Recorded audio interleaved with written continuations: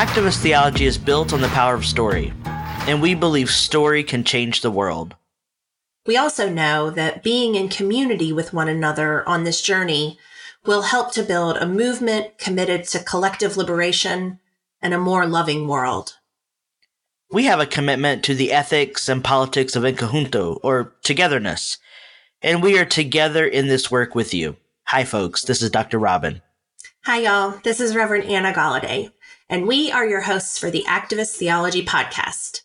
It's time for us to get our hands dirty. We're ready. Are you?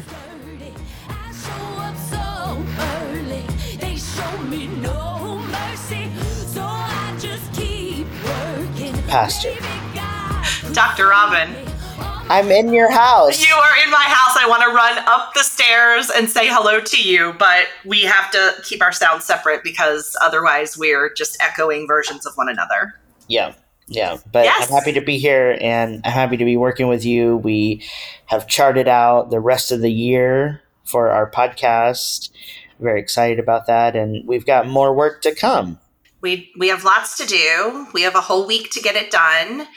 Inevitably, just like always when we're together, we will shake our heads at the end of our time together and say, oh, if we had only had X amount more hours to do this work, it would have been so much better. But it's still such a joy to have you here, to have you hanging out with my partner and I and our puppy dog and the cats and my bourbon collection and all the things. Yes. In fact, I don't know if you saw my text from earlier, but I'm looking at it. I want to try Heaven's Door. Yes, you are welcome to try the Heaven's Door. It's really yummy. It's really yummy. So we're doing a thing today. We're doing a thing today. We're really excited. We have a great guest on.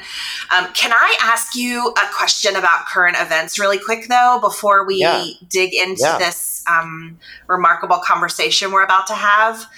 Have you been following what's going on with the Southern Baptist Convention? Well, I will tell you that I had a meeting last week at the JW Marriott where all the Southern Baptists were convening. Ah, okay. So I was in the cloud of witnesses last week, and I know some things that are going on, but I have a feeling that you're talking about something specific, and maybe I don't know exactly what you're talking about. Well, I mean, I think I am more speaking of the election of the new leader of the Southern Baptists of the cult of the cult. In a very interesting way, the Southern Baptists decided that moderate and cautious was better than extremist and QAnon style theory leadership, which doesn't in any way give me optimism around their potential shift in any of the work that they're doing in the world. But it has definitely created a schism in the denomination when it comes to a kind of a self-identity and an identity complex of sorts, of them trying to figure out who they are now that this vote went the way that it did. And so I, as someone who is in the middle of a denominational nightmare with the United Methodist Church, and really just we're all just sitting on the sidelines waiting until we get together at General Conference to split this denomination so that we can go our separate ways. It's been really interesting to watch the Twitter feed on the Southern Baptist Convention and see the variety of conversations happening around this identity crisis that the SBC finds itself in. I feel like this is a recurring theme for the SBC. It was over race in the 70s, over women in the 80s and 90s, over LGBTQ people now also it's about sex abuse, so I feel like obviously the organization has not just a thorn in its flesh, but the plumb line of the organization is toxic, and there's a fundamental problem that needs to be dealt with. But unfortunately, because of their perspective on the Bible and being inerrantists, they keep repeating the same problem. It just is a different flavor every month.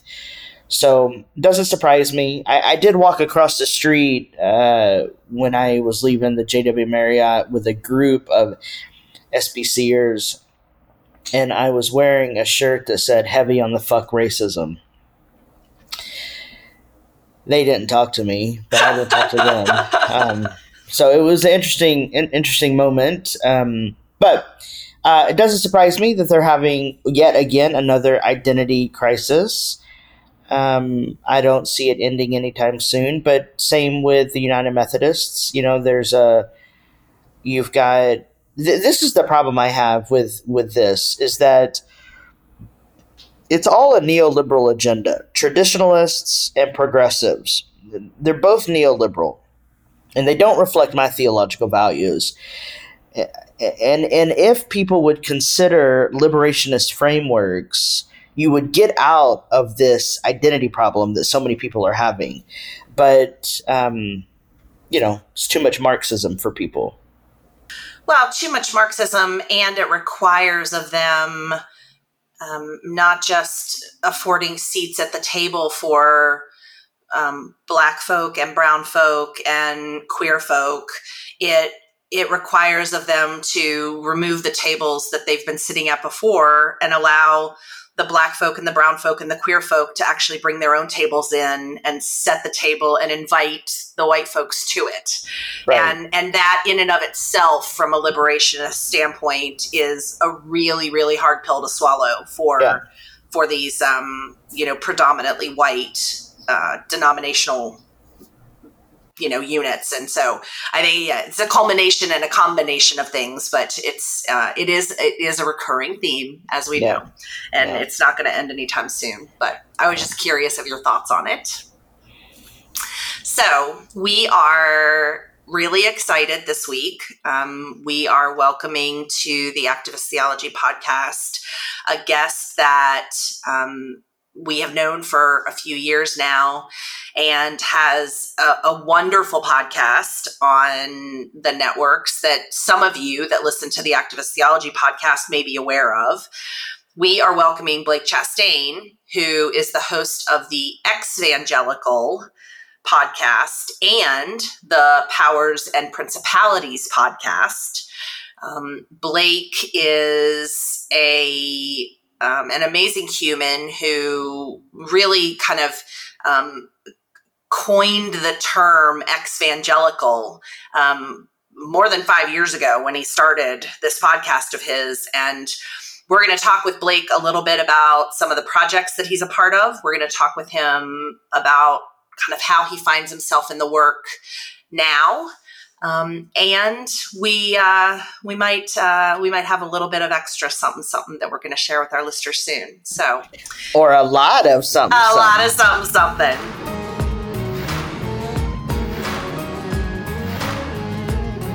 Blake Chastain, welcome to the Activist Theology podcast.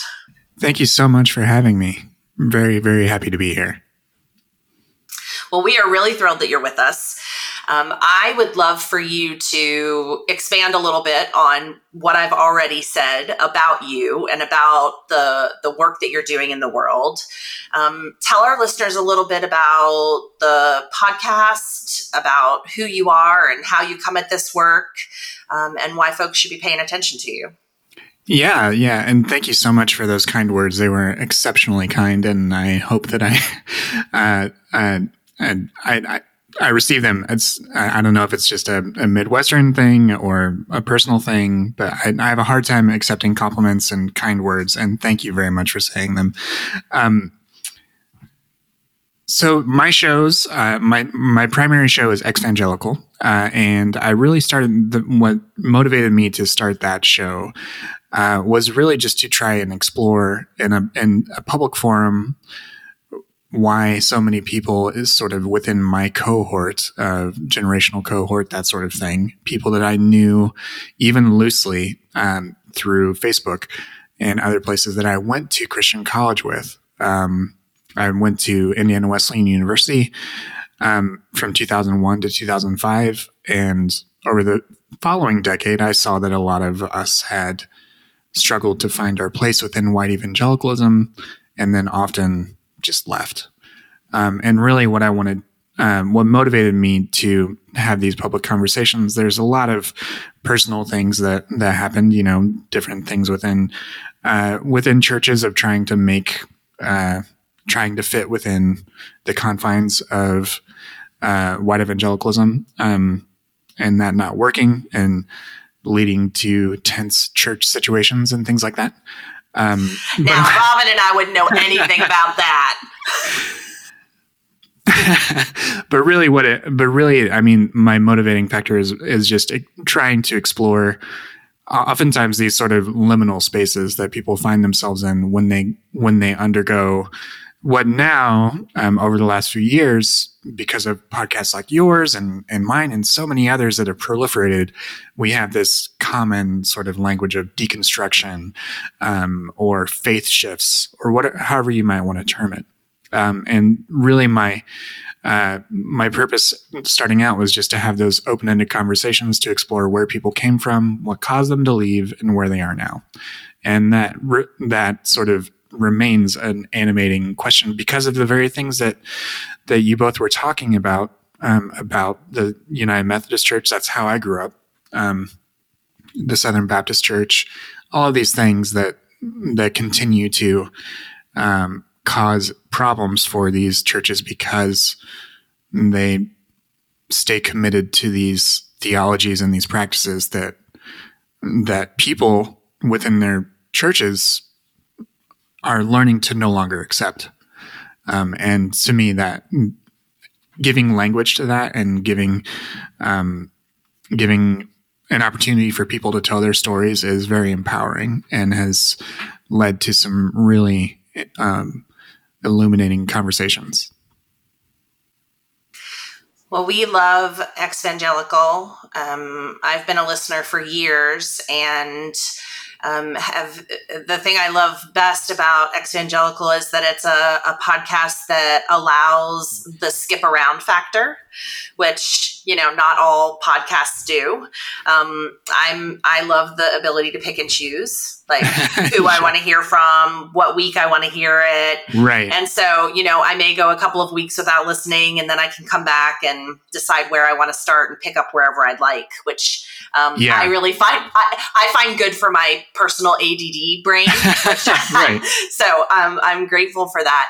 Tell us a little bit about the other work that you're doing in the world. Where do you see your work as a public prophet from a standpoint of this kind of deconstructionist mentality? What other kind of work besides the podcast are you engaged in right now? Yeah, that's a great question. And I think the way I've tried to think of it for a while, and that I think there are two key values to probably like potential audiences for this type of work. One is the group of people that come from this and come from these environments and are trying to process and understand where they came from and what happened to them and where they want to go now. And so for that particular audience, it's a very personal type of thing. And so for someone to hear the term exvangelical or to find stories of people who've gone through similar things, that is a key reason why I personally continue to do this type of thing, because prior to these last few years and just the advent of tools like social media and things as simple as hashtags, those types of testimonies, and I will use the word testimony in this context, were sort of hard to find. It was sort of like this whisper network of and so many people saying, I thought I was the only one who felt this way. When really, when you think about it, it stretches back 10, 20, 30 years. Diana Butler Bass was writing, books like Strength for the Journey, which was very much a memoir about leaving evangelicalism in 2001, 2002. Julie Ingersoll was writing about the struggles of white evangelical women. And I mean, there are so many other aspects that is not just confined to white evangelicalism. The reason why I'm speaking to that in particular is just because it's my particular background. And to segue into my other piece, and the other focus is that it's those white evangelical groups that need to be held publicly accountable. And so there is a significant part of my public work that is about being able to contextualize the motivations of white evangelicals for audiences that have no particular bearing and don't understand what it is about why 81% of white evangelicals would vote for Trump. And I will admit, if you listen to the early episodes, I started the podcast in July of 2016. I was taken aback by that level of support, because I did want them to, listen to the better angels of their nature, but they don't tend to do that.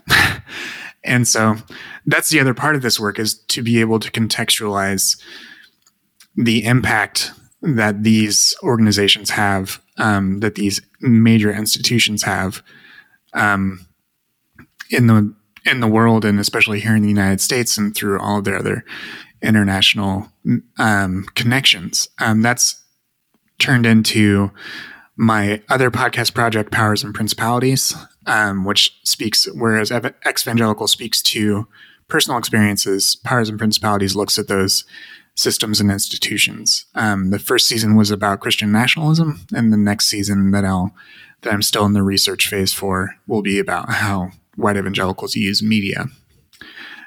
So those are the two sort of primary focuses. And then there's other things like the Exvangelical Facebook group and subgroups, which I help administer with a handful of other wonderful volunteer moderators and administrators that help to try to make that a place where people can find others that are processing these same sort of things or have these similar backgrounds. So I have a question just about language. And I'm not a linguist by trade, but I am very interested in this term exvangelical. In my sort of long history of studying things like excommunication, excommunication is not just being thrown out of community. It's actually designed as an accountability practice to re-invite you into community. And I for a long time was trying to understand the language of exvangelical. On the surface, I get it. But is there any intention of looking at evangelicalism as something to return to? Is that even a possibility? That is a fascinating question. So I do think of I have spent some time thinking about what I mean with a term like exvangelical, and if you don't mind, I will try to give my working definition and then try to speak to that return to part, because I think part of it, the way in which I think of it is that there's four sort of key values. Value's probably not the right word. Four key things that are helpful about the term exvangelical. The first one is that it helps to know you aren't alone. And as an identifier, It just sort of grounds you in relation to a place where you came from. Second, it is a clear repudiation of today's white evangelicalism. And I think in that it's a little different. And I think that partially answers your question. The other two things that I think are valuable about the term is that it also, to me, it also should value personal autonomy, and also to use a sociological term that I've learned through the course of doing this podcast and talking to people who have specialties that I don't. I learned the term total institution. And the thing about, to me, ex-evangelical, it should not require all of you like white evangelicalism does. So total institution means, that it's something that has claim on your entire life, your personal life, your social life, your mental life, your spiritual life, all of these things. And to me, you should be able to distinguish, and like the ex-evangelical lifestyle should not be like an all-encompassing thing. To get back to your question about whether that means like re-entering communion or participation in evangelicalism, whether it's white evangelicalism in particular or some other form of evangelicalism, that's a really good question. And to me, I think it would require, honestly, probably more from the people that continue to lead those organizations than I would be willing. Like, they would be the ones that would need to compromise, I think, because many people, when they move away from evangelicalism, it's because their own personal theology is moving them to a place of of broader affirmation, a broader, that idea from like a Rilke poem of living your life in widening circles. To me, white evangelicalism since the 1950s, has become a series of more and more constrictive circles. And I don't know whether and I know, Robin, you've, some of our exchanges on Twitter and things, you've talked about being a bridge builder. And part of me, I'm mostly interested in building bridges for the people that have left to where they're going next. My particular work, I think, is not necessarily about building bridges back to where we came from, if that makes sense. Yeah, and I have this, let me just say, I grew up Southern Baptist. I left the church when I was living in Chicago. I keep leaving the church, and the church keeps... I've preached more times in the past 5 years than I've ever intended. The church is pursuing you. Yeah, one would say. But I have this thing about, is there an ability to reclaim evangelicalism? Mm-hmm. Evangelicalism doesn't belong to white men. No, you're right. Right? And so there's a part of me that would like to go home. Mm-hmm. But I know that I live in Nepantla, in this neither nor space, where I can't go home. Yeah. And the thing that I continue to have to do is make a way out of no way, as the womanists say. Mm-hmm. So I asked that question from a place of, so many of us are without walls. Mm-hmm. In terms of a spiritual life. Yeah. As a trans, queer Latinx who's an academic, but doing more in the public square than I ever intended to, I am also an academic without an institution. So I'm sort of doubly compromised when it comes to being unhoused. Yeah. And that's no way to be in a world that is as brutal as this world is. Yeah. Yeah. And Anna, go ahead. I'm sorry. Yeah, I think it's interesting that we've landed kind of in this area of conversation, because I am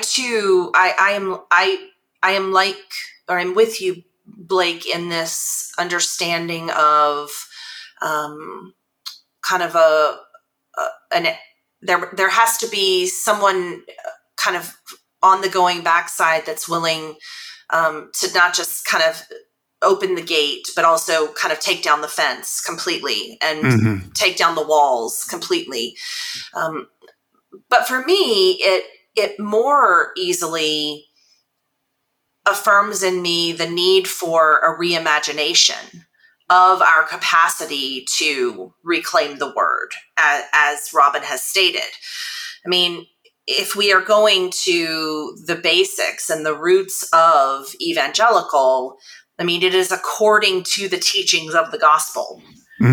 According to the teachings of the gospel, these works of story that have provided us with the life and legacy of a Jewish rabbi, whom those that identify themselves currently as evangelical have always been called to follow, and yet are finding themselves farther and farther and farther away from when it comes to being one with the teachings and the true call of Jesus.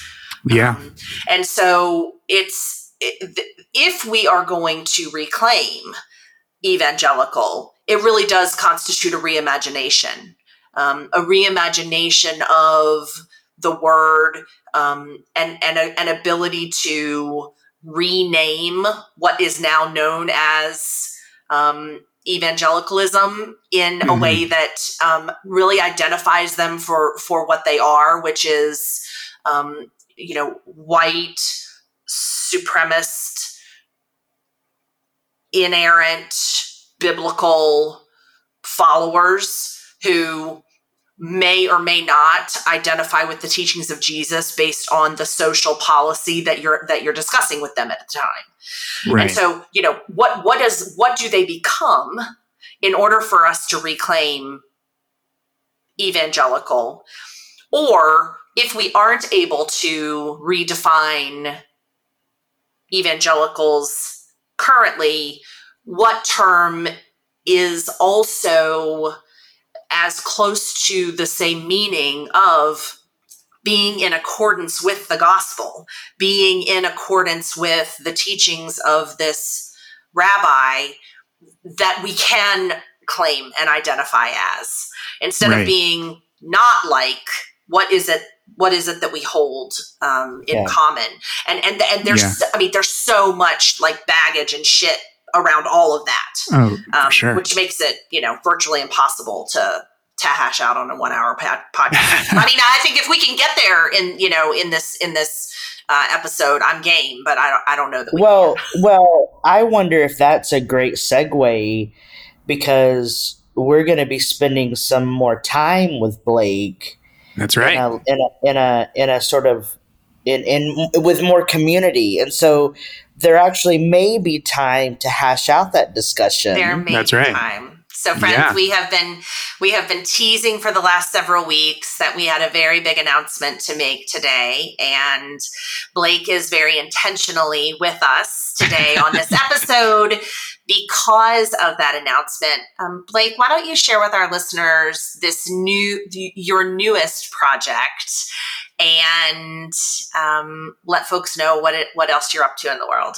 Yeah. So, as some of you who followed this show may know, and if you follow my show and others, I and a handful of other podcasters have recently started what we're calling the Irreverent Media Group. And what that is a collection of podcasts that are working together, that have related sort of goals or types of discussions about things relative to society and culture and religion and all of those different things. And the thing that's valuable about it is the variety of perspectives that are brought to bear on these issues that we find ourselves dealing with. And I'm super excited that Activist Theology is going to be joining the Irreverent Media Group. and will be a part of that, and will be adding to the discussions and conversations that the other podcasts are having. So I am super thrilled that you all have agreed to join the Irreverent Media Group, or what we often just shorten to IMG. Yeah, it's exciting for us because when we started, well, let me just say that the Activist Theology Project will be 3 years old in July.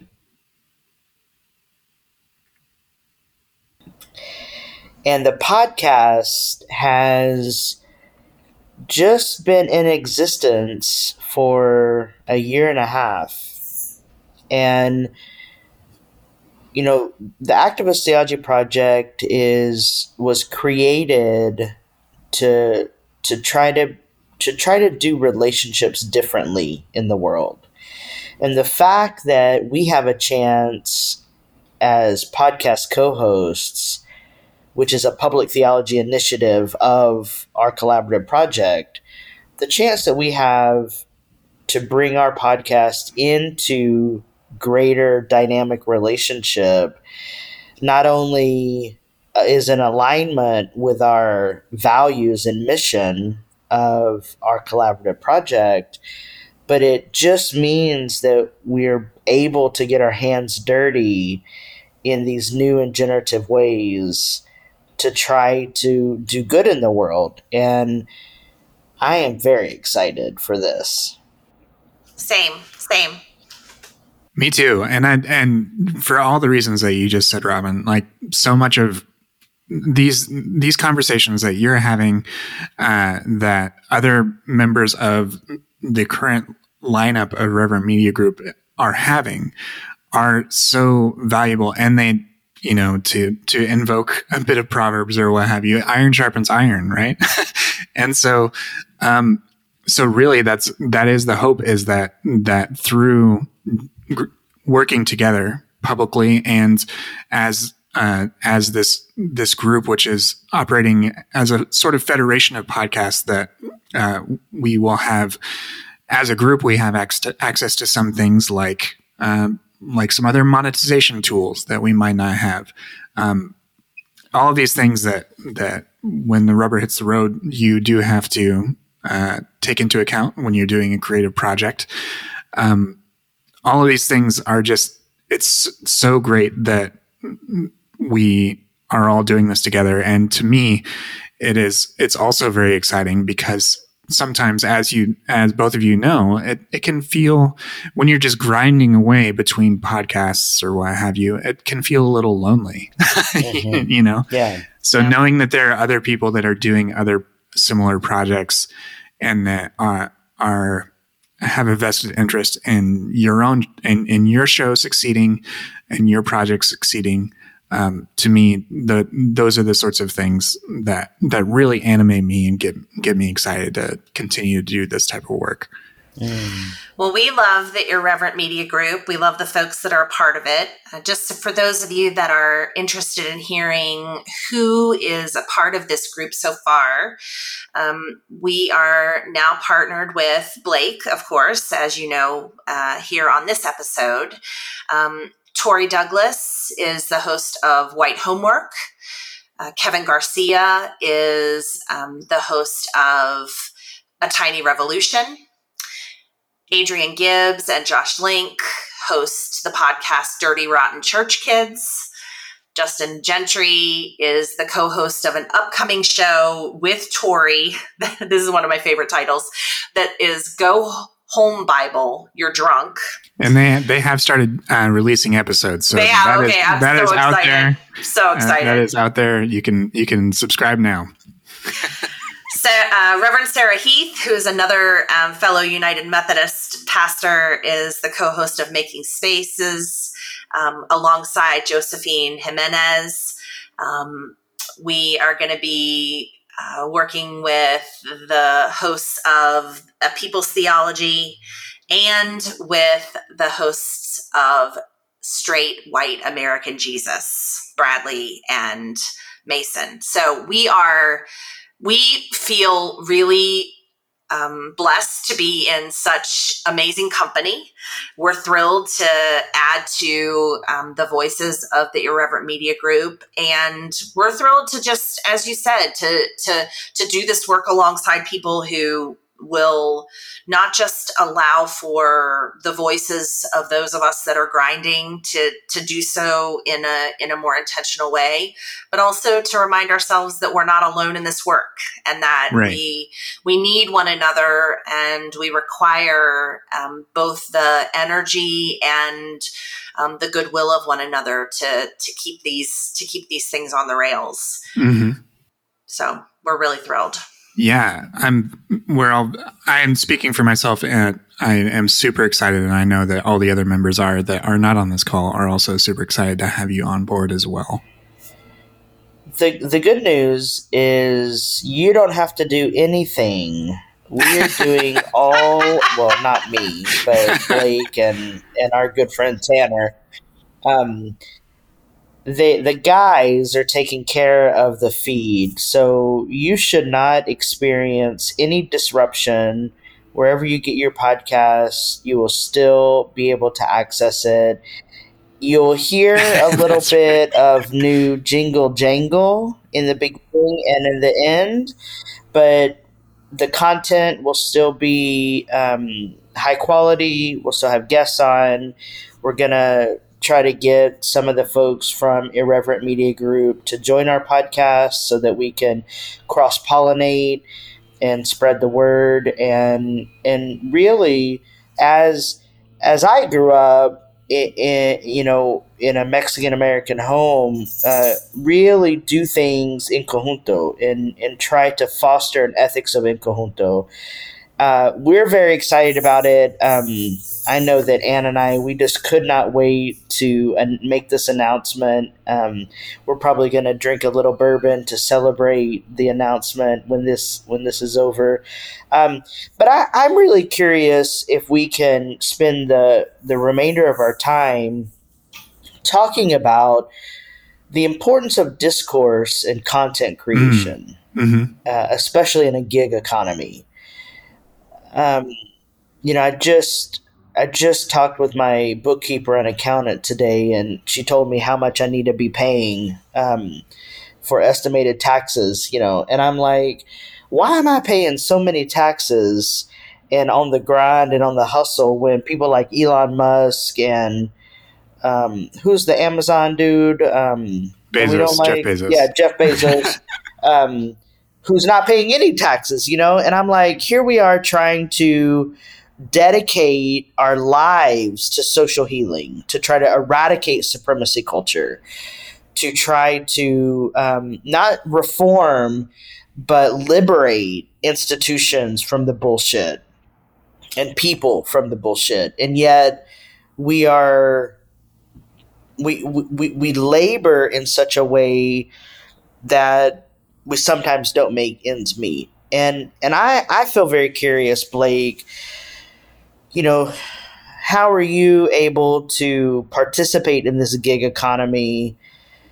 How are you able to create? And do you ever get tired? Oh, yeah. Yeah, those are all great questions. And I have definitely, had experiences with burnout and things like that. I will say that the reason why I'm able to make content is that I have a full-time job, and so does my wife. We have a child, and so we can't and we're also in our late 30s. It's not the phase of life where we can take really big financial risks without planning for those sorts of things.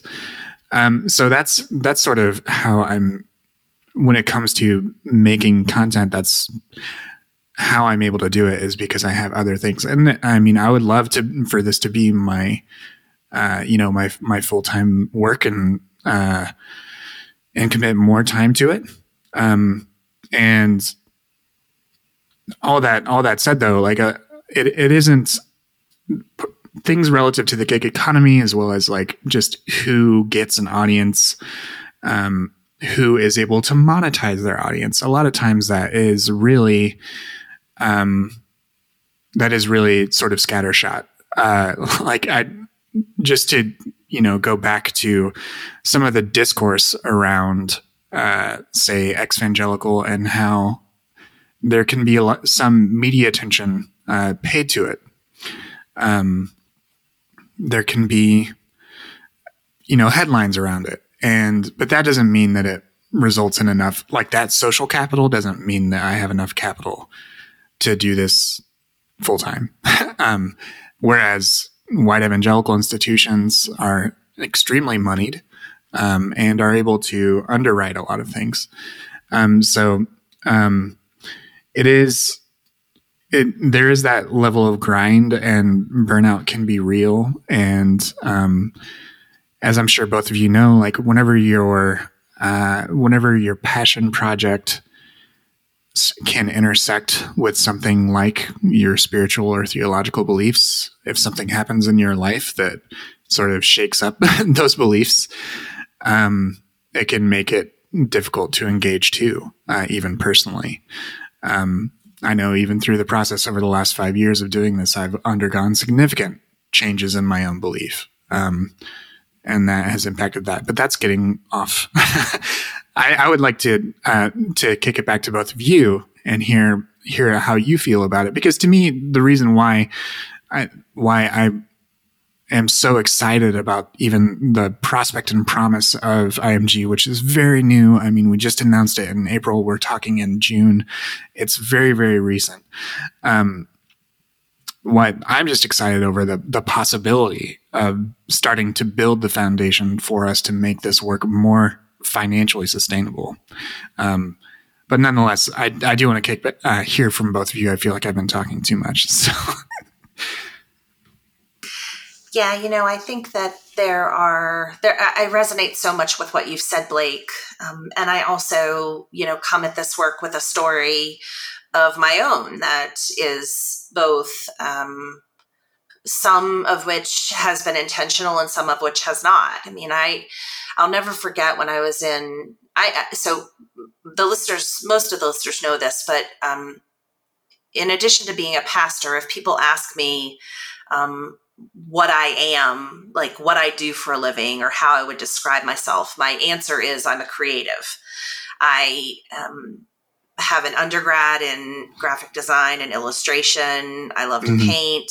I am an artist, a fine artist, and a digital artist in every sense of the word. And it is the one skill that has never left me, regardless of where I found myself, doing a multitude of different kinds of things over the last several decades of my career. When I was in high school and I told my parents that I wanted to go and get my Bachelor of Fine Arts degree, they were not pleased, because their response to me was that I would never make any money. They're scared to death that I was going to live with them for the rest of my life. Mm-hmm. And ultimately, my career in graphic design took me to being the VP of creative for a large consumer products company. I was making stupid money. I was traveling all the time. It was everything that I had always said I wanted in the world that I had created for myself. And all of a sudden, it wasn't what I wanted at all. And so I, answered my call to ministry and really started analyzing how I was going to find a way to do this work in the world in a way that allowed me to still continue to contribute to the household, but also didn't sacrifice my need for creative output and my need to be in a creative space, really at all times. And so, right, wrong, or indifferently, I have kind of re-pieced my life together after I left this corporate job in a way that has allowed me to more adequately fill my soul, but it has in absolutely no way allowed me to feel any remote level of comfort as it relates to how I'm going to make ends meet when the bills come due on the 1st and the 15th of the month. Right. And so it's an interesting space to be in, right? I mean, I am, your story is different than my story, is different than, Robin's story, which we'll hear in a second. But I believe so strongly in our need for community, in our need for an ethics of liberation, and my own personal need for my faith and my own personal ethical adherence to the gospel to be intertwined with my creativity, that I am unable anymore to sell myself out to the highest bidder. When I was in my 20s and in my 30s, it was very easy for me to say yes to whatever gigs and jobs and opportunities came along, because I was a whore for the dollar. I believed that capitalism was one of the pieces of the world that was going to save me. I know I'm no longer that way. I can no longer see that there's an opportunity for the love of money, the desire for more money, to be in any way a soul filler in my being. And yet, as much as I would love to get away from this capitalist hamster wheel, we are all subjected to playing our own role in the game. Right. And so my biggest desire in both my work with activist theology and in the other pieces and parts of the life that I have is to find a way to intertwine those things in a way that still continues to make me feel as if I'm and to affirm the work that I'm attempting to do and contribute to. Right. But also allow the creativity within me to be as free-flowing and as unencumbered and unhindered as possible. Right.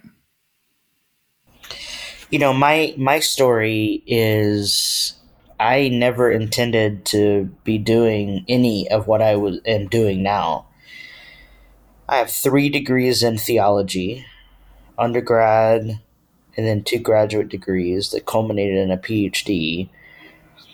And I really thought that I would be in some institutional setting teaching and writing, hopefully doing more reading and writing with the door closed than up in front of people. Right.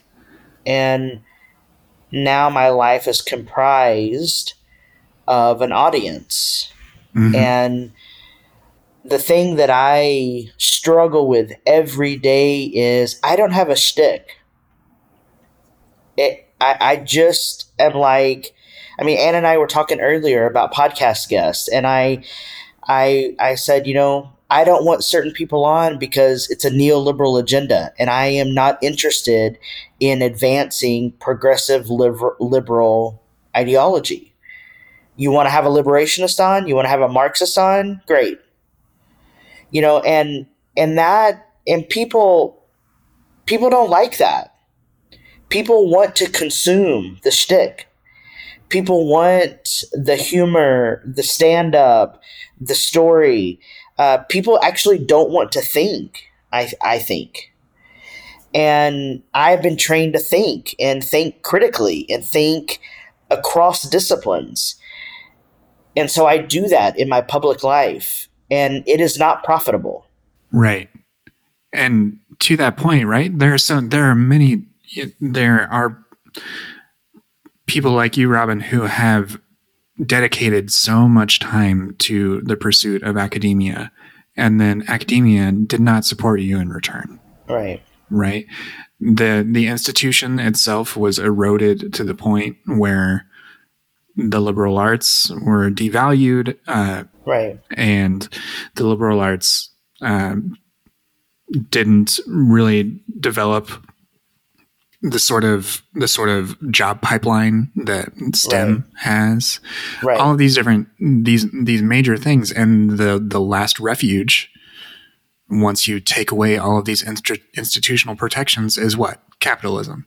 Right. And that's for many things. It's just casino. Right. You are one other potential impression on Twitter or Instagram or Facebook or whatever, and that's not easy. Right. And people have to eat, and people deserve to eat. Whether everybody deserves to eat. Everybody deserves a home. So until we are able to build potential viable and resilient alternatives to these sorts of things, then we are going to have to cobble together some parts of capitalism in order to make things work. Right. Because, as you said, Robin, earlier, you were talking about your taxes. If I don't reinvest everything that I make from Patreon and Substack, which I have, I make a little bit per year, it's not enough to live on. And I'm thankful for it. I'm thankful for that support. But if I don't reinvest it, I am penalized and have to pay quite a bit and extra in taxes because of that. And as you said earlier, that's just wild. Mm-hmm.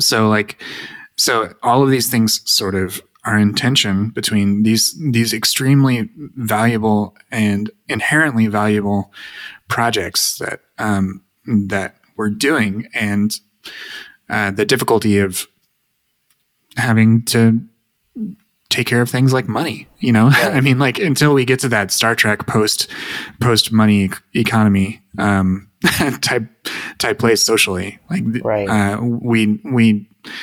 we should be talking about it. Mm-hmm. And I don't know. The only exposure I had really in grad school to John Cobb was a book he wrote with an economist, For the Common Good. John Cobb is a process theologian, and he wrote, and that book posits what they call a steady state economy, one that's not built on consumption, that is healthy for people and the overall environment. Right. And we're nowhere near that. So for the time being, since we are doing these public facing projects that can't be funded by places like academia, we need to experiment, and find ways to make it possible to continue to invest in our work and to care for ourselves. Yeah, we are a nation. We're a world. We are a world that has been built through the imagination of creators. We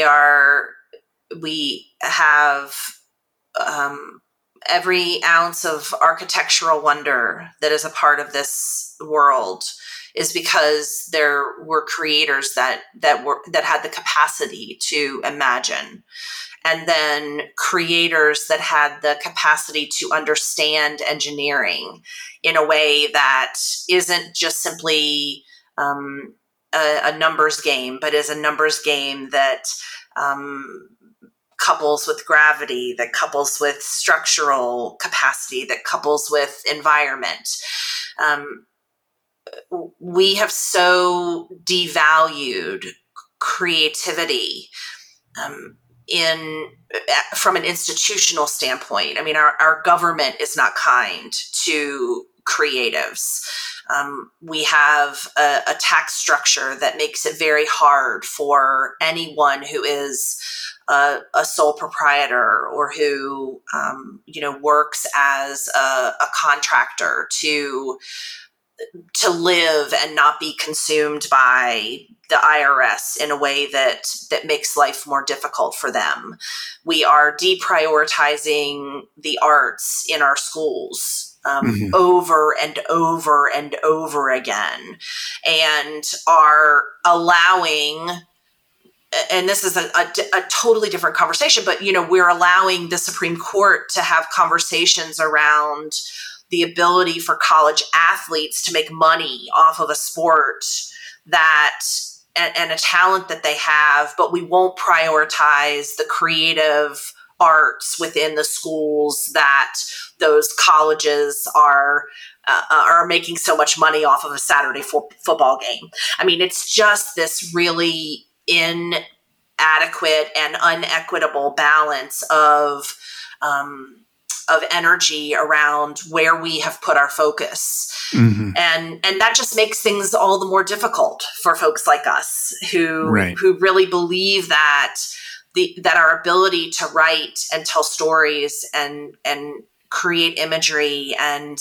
and sing and produce amazing video, all of the things that come into the realm of creativity for us as humans, it just makes it very difficult for us to continue to be able to do the things that we're called to do, that our hearts need to do, that the world needs us to do when systems and principalities are against us at every turn. Right. Yeah. And that sense of precarity, that, like, if you remove the precarity, what could be possible? Yeah, I mean, I would love to have that conversation. Yeah. The consumerism is the prevailing ethic in this world. And people don't want to consume critical thought or critical thinking. People want to consume a laughable story or a story that makes you feel good. And they want to consume the horror and virgin stories. But anything outside of that, they don't want to consume, which is why we persist in this hamster wheel. And so you have people like us who are trying to create content that is actually thoughtful and meaningful and helping people live a better life, right? It's grounded in theology and ethics, but is not profitable because it makes you analyze yourself and your surroundings, and that doesn't sell.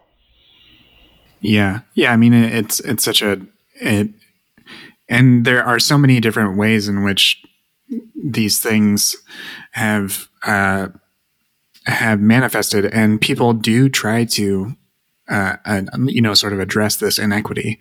I know, like, Robin, you and I have gone back and forth a little bit on Twitter, just specifically just about, let's talk about a platform tool, Substack. Yeah. Substack is what I use. Like, I have a very, I started publishing in earnest some more writing and trying to build a newsletter last year. And like 2020 is probably not the best year to do that. What have you? So like it's a new list. It's less than, fewer than 1,000, overall subscribers, as of right now. But I mean, even that particular platform, if you look at that as a microcosm, it's become this crazy controversial type thing because they offer big advances to already big names like people like Matt Iglesias and Glenn Greenwald and all of these other people that they incentivize to come to their platform to build the platform, and then they sell this idea to creators who have smaller or niche audiences and say, oh, you can monetize this. You are going to have to give us 10% of this on top of the payment processing fee.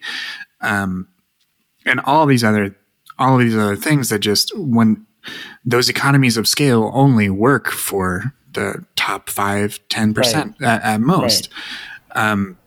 And so it's really difficult. Like, then it gets back to the grind, right? And so like, in order to grow, if you don't have the If you're doing this independent from Jump, you're not jumping to Substack from the New York Times or BuzzFeed or a Vox publication.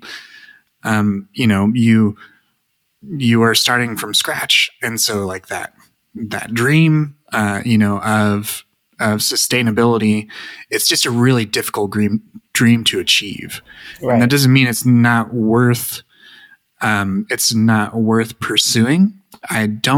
What I don't know if there is a clear connection is between the producers of that content and how much it requires to do all that, and the people that consume it.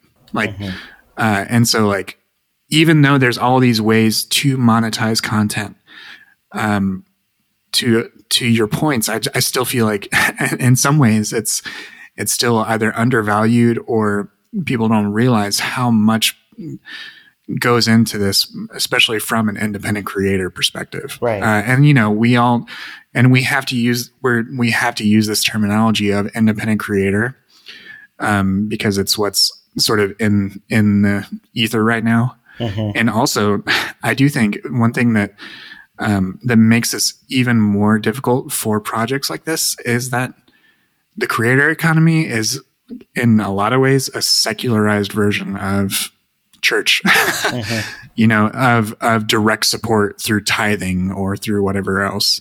Right. So if you're running into someone's trauma about around giving to a church, then Jesus, that just got a lot harder to sell. Yeah, that really made me feel a certain kind of way, Blake. Like I just had one of those moments of, fuck, like, man, you're so right, though. You're so right. And I mean, it's a legitimate trauma. You can't like say, like your hesitance to give money to someone in a reciprocal relationship. Like, sure, I get why you would rather someone pursue advertisers, but it's also hard to get advertisers if you're starting out and your downloads are below 5,000 to 10,000 per episode within the first 4 to 6 weeks. Right. And like, no, if you're not a podcaster, you don't know those metrics off the top of your head. So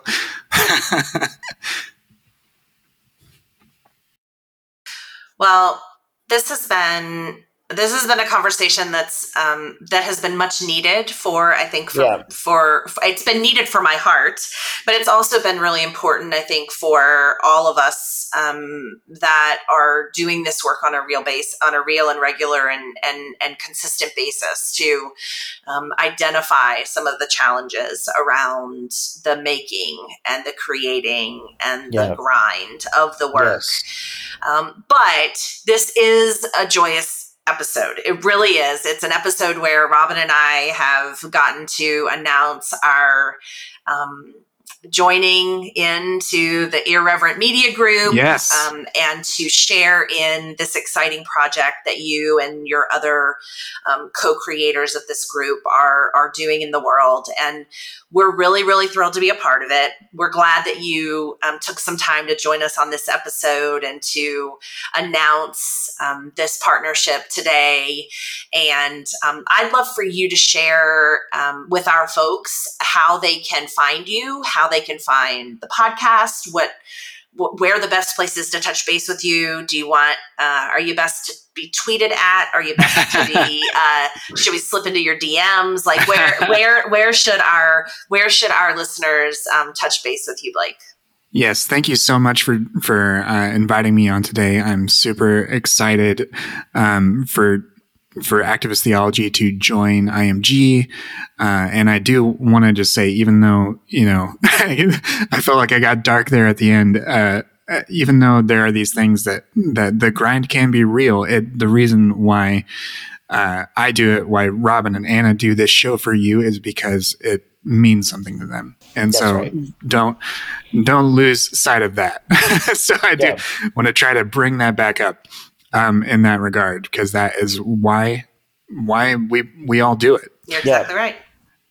You can find my shows wherever you listen to podcasts, whether it's Spotify, Apple, somewhere else. just search for Exvangelical for that show, and then Powers and Principalities. That is a season-based show. So the full season, fun season about white evangelicalism and Christian nationalism is just waiting for you to dig into. With an asterisk. with some great guests in that season. My primary online vehicle is Twitter. You can follow me there at BR Chastain. And if you want to support these shows, as we talked about, you can do that through Substack at postevangelicalpost.substack.com. And the name of the newsletter is the Post Evangelical Post, because all my ideas begin as puns. And if you and check out Irreverent _FM on Instagram to follow all the other shows that are a part of the network as well. And soon you will see Activist Theology Podcast as a part of that list. So that's right. We're really, really thrilled. Blake, this has been an amazing time with you, and we're really glad to be a part of the group. We're glad that you and the rest of the Irreverent team believed us to be equally irreverent to join in. And friends, don't forget that you can follow Activist Theology on all of the socials where you find us at Activist Theology. Don't forget that Activist and Theology share a T. And Dr. Robin and I will be back next week, no longer together in the same house, but I'm sure full of stories to tell you about our week together, our week of fun and frivolity in Chattanooga. And I have no doubt that there will be stories included with that. And let's not forget to remind people to sign up for the Austin show. Yes. We are going to be in Austin, Texas, live on August the 6th. You can register free of charge. We just need you to register so that we know how many folks are going to be there because of COVID protocols. But you can do that for free. Just go to activisttheology.com and click on the gatherings. You will see everything you need to know about the Austin event, the time, the location. We'll be sharing the guests with you soon. It's not going to just be Robin and I. We're going to have some fun folks join us on stage, and you can participate in a live recording of the Activist Theology podcast if you join us in Austin, Texas in August. Dr. Robin, there's a lot of work to do in the world, a lot of ways that we can still get our hands dirty. Liberation is within reach if we keep our eye on it. Let's get free, y'all. Are you looking to connect the dots between what you think and how you live? Are you looking for a more robust way to be in solidarity with the movement? Are you looking to get your hands dirty with the work of social justice? Join Dr. Robin and Reverend Anna Galladay each week as they share, reflect, and analyze on pressing social concerns. Want to help support this podcast? Go to activisttheology.kindful.com and click on podcast. And remember, Activist and Theology share a T. The music you hear in this episode is Hands Dirty by our friends Delta Ray. Our sound editor and engineer is Dan Medley from 10 South Sounds. So early, they show me no